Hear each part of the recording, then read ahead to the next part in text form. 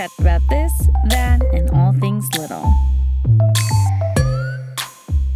All right, our very special guest for today, our very first guest here on the WeChat podcast, is actually Steffi Edwins. She is a sleep consultant out of New York, New York. She teaches tired moms how to get their babies sleeping well so they can feel energized and happy in motherhood. You can find her at Jolie Sleep on Instagram. Hi, Steffi. Thanks for joining us today. So nice to be here. I'm so excited that I'm the first guest that you're hosting. Thank you so much. I feel honored. Oh, thank you so much. We feel honored as well. We know sleep training and getting babies to sleep is somewhat of a hot topic on Instagram right now. I see a lot of different perspectives, a lot of different sides to it. But why don't you go ahead and introduce yourself to our followers and everybody listening, and tell us just a little bit more about yourself. Sure. Hi, everyone. So I'm Steffi Edwin. I'm the founder of Jolie Sleep Consulting. I live out here in New York, closer to the northeast of New York, with my family, my husband, and our 2 children. I developed a passion for teaching children how to fall asleep and put themselves back to sleep independently once the pandemic hit, and I needed to find another way to support parents.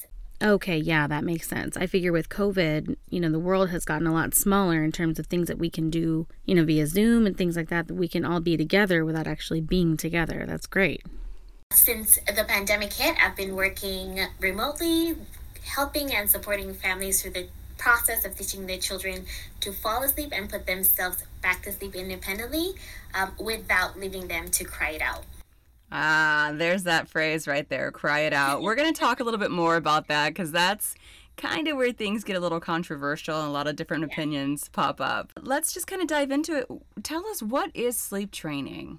Sleep training is basically teaching your child to put themselves down to sleep and be able to put themselves back to sleep without needing any external intervention, without needing help from their mom, their dad, a bottle, a pacifier, a lovey, rocking, nursing, or anything external whatsoever. So it's really just giving a child the opportunity and time to try to get themselves to a place where they're able to achieve falling asleep on their own without needing any external help. And that way they're able to get themselves back to sleep and connect from one sleep cycle to the next. That is going to be really helpful for a lot of people listening to this. Now, you mentioned the pacifier, the lovey. Christina and I are speech and language pathologists, and we are constantly consulting parents on how to throw the freaking pacifier out. And I can't tell you how many parents are like, oh, they just need it. My baby needs it. They have to have it or they cry. And I'm like, you better let them cry.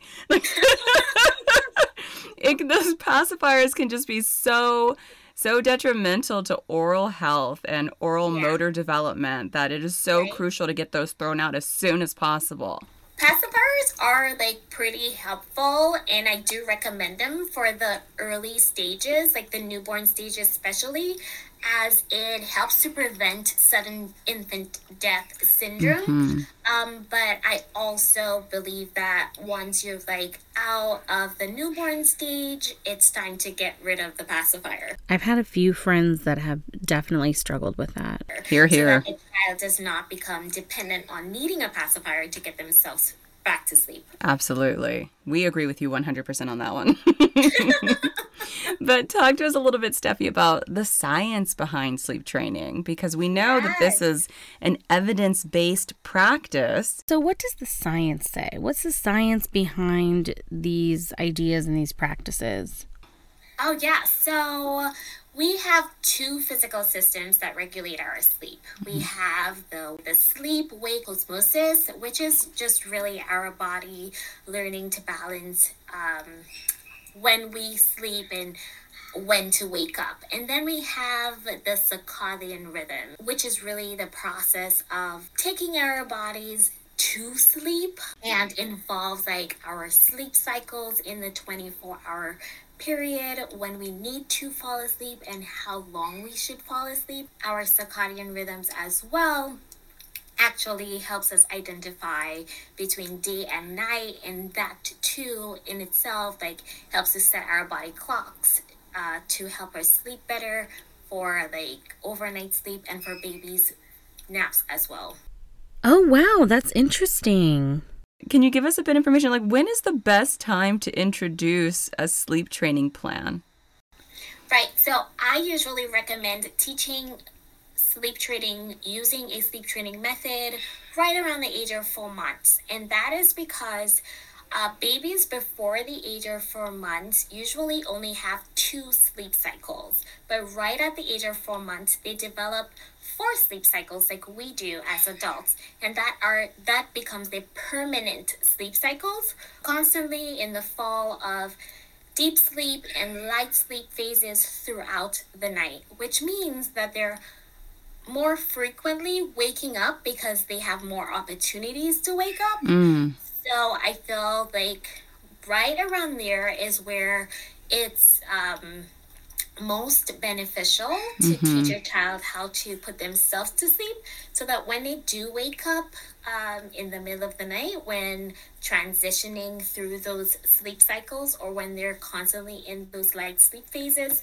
they're able to put themselves back to sleep independently. Okay, so my question is, what is a solid sleep routine / nighttime routine look like? Well, it does take a lot more than just implementing a sleep training method.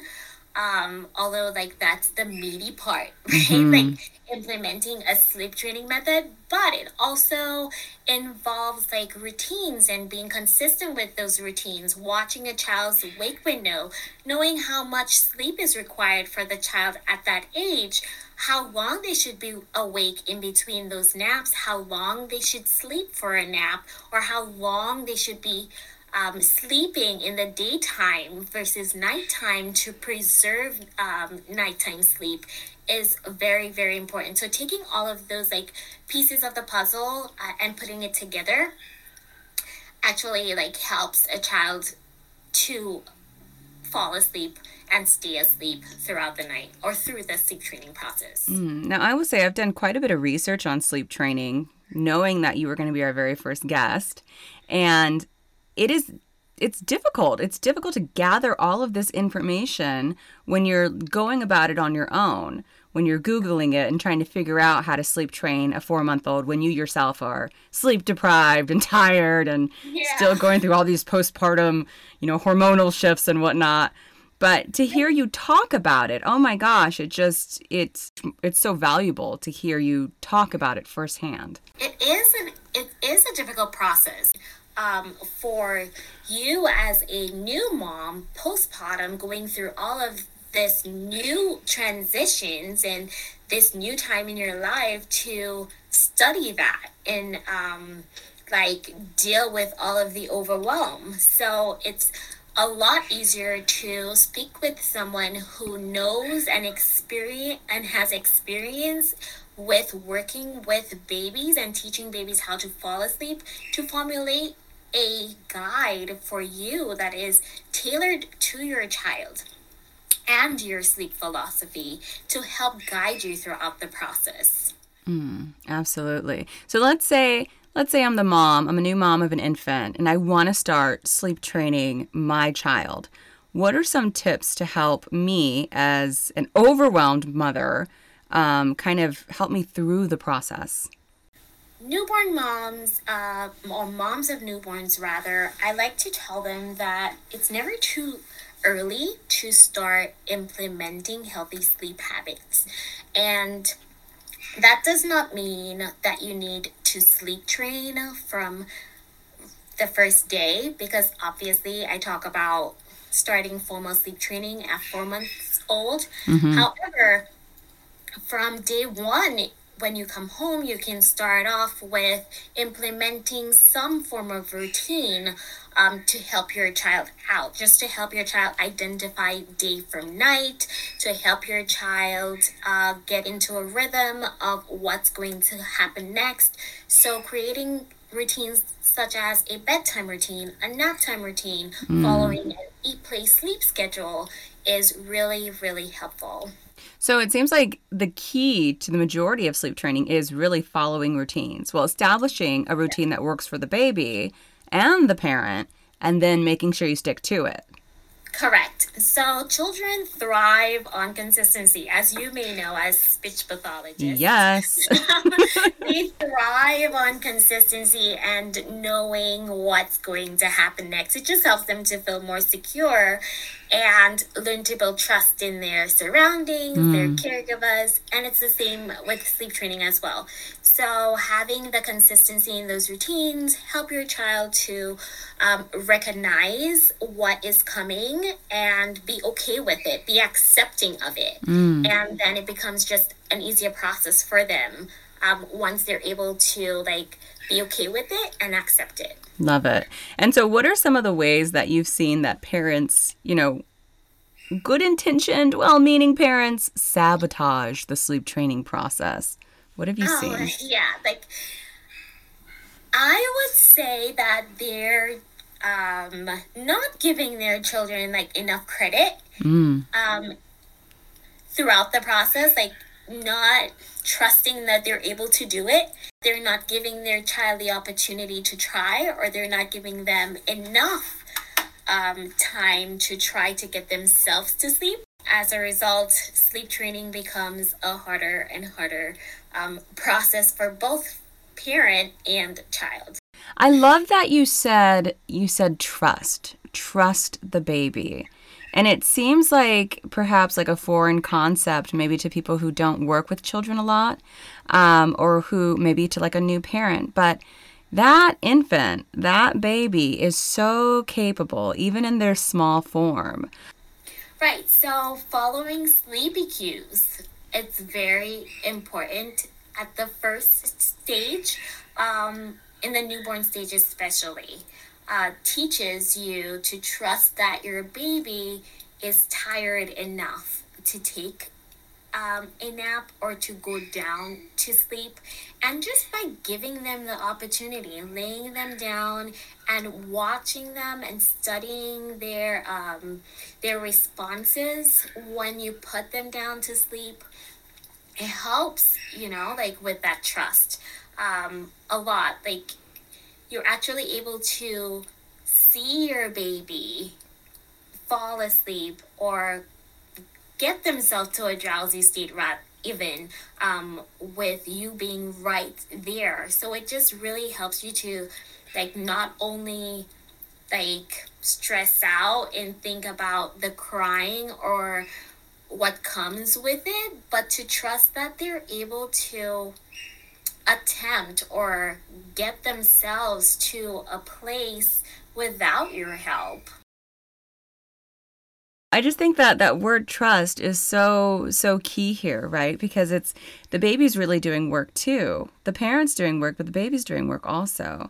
And yeah, your baby's actually learning a skill, a very lifelong, invaluable skill of putting themselves to sleep without needing any help from anything externally. So it's not just you're putting your child to sleep because you're tired as a mom, like you just want them to sleep, but you're actually helping your child. You're helping your child develop the skill that they're always going to have. They're always going to be able to put themselves to sleep. They're always going to be able to put themselves back to sleep once they've learned the skill of putting themselves to sleep initially. Wow, that's interesting. Sometimes the most simple things, I think we as adults, we tend to overthink them. Now talk to us about what happens and what we can do as parents if, say, we've kind of missed the cues, the baby's getting a little overtired. What can we do to kind of help support the baby at that point? Right. So I like to tell parents too that after the age of 4 months old, sleepy cues are misleading. Babies may start to show signs of sleepiness right after a nap, and putting them down for another nap may just cause them to take a short nap, and then you're stuck in a cycle from there. Following sleepy cues too, right when your child is probably already overtired, when they start showing those cues, will also set you up for like a short nap or no nap at all. So past the age of 4 months, sleepy cues are misleading and should no longer be followed to the T. But for babies younger than 4 months who are exhibiting sleepy cues, or you've missed that sleep window, it's totally okay for you to rock your baby to sleep to prevent overtiredness. Take them into a dark room, turn on the sound machine to help them get to sleep by any means necessary to prevent them from getting into an overtired state. I love that. Any means necessary. Now, since we're on the any means necessary, since we're here, let's talk about crying it out. Because I'll admit, with both of my kids, that was the route that I took. You know, I was a busy mom. With my first one, I was a single mom. I didn't have the time or patience to really like sit there, you know, and rock her to sleep. I was like, you're going in the crib or I'm going to throw you out this freaking window. So this is the safer option. You go there, you cry, I'm closing the door and I'm leaving. Bye-bye. So, and I know there's a lot of moms out there that are just like, listen, I don't got the time. I'm tired. I don't have the patience. It's me or this child. Like, they're just going to have to cry it out. So what's your perspective on that? I mean, no judgment at all. Like, to each their own, right? That's right. You just got to survive. I feel like as moms, like, you do what works for you and your family. If the cry it out method is what you felt was necessary at the time to implement to get your child to sleep, then that's okay. That's totally fine with me. You know, I will respect that. However, it's not a method that I practice in my business. My clients don't reach out to me to teach their baby to cry it out. So I support them with more gentler methods whilst teaching their child to fall asleep independently. But I'm really not against the cry it out method if it's something that you choose to implement, because studies have shown that using the cry it out method is really safe and has no psychological damage on your child at all. If it's something that you choose to implement, then go right ahead and do it.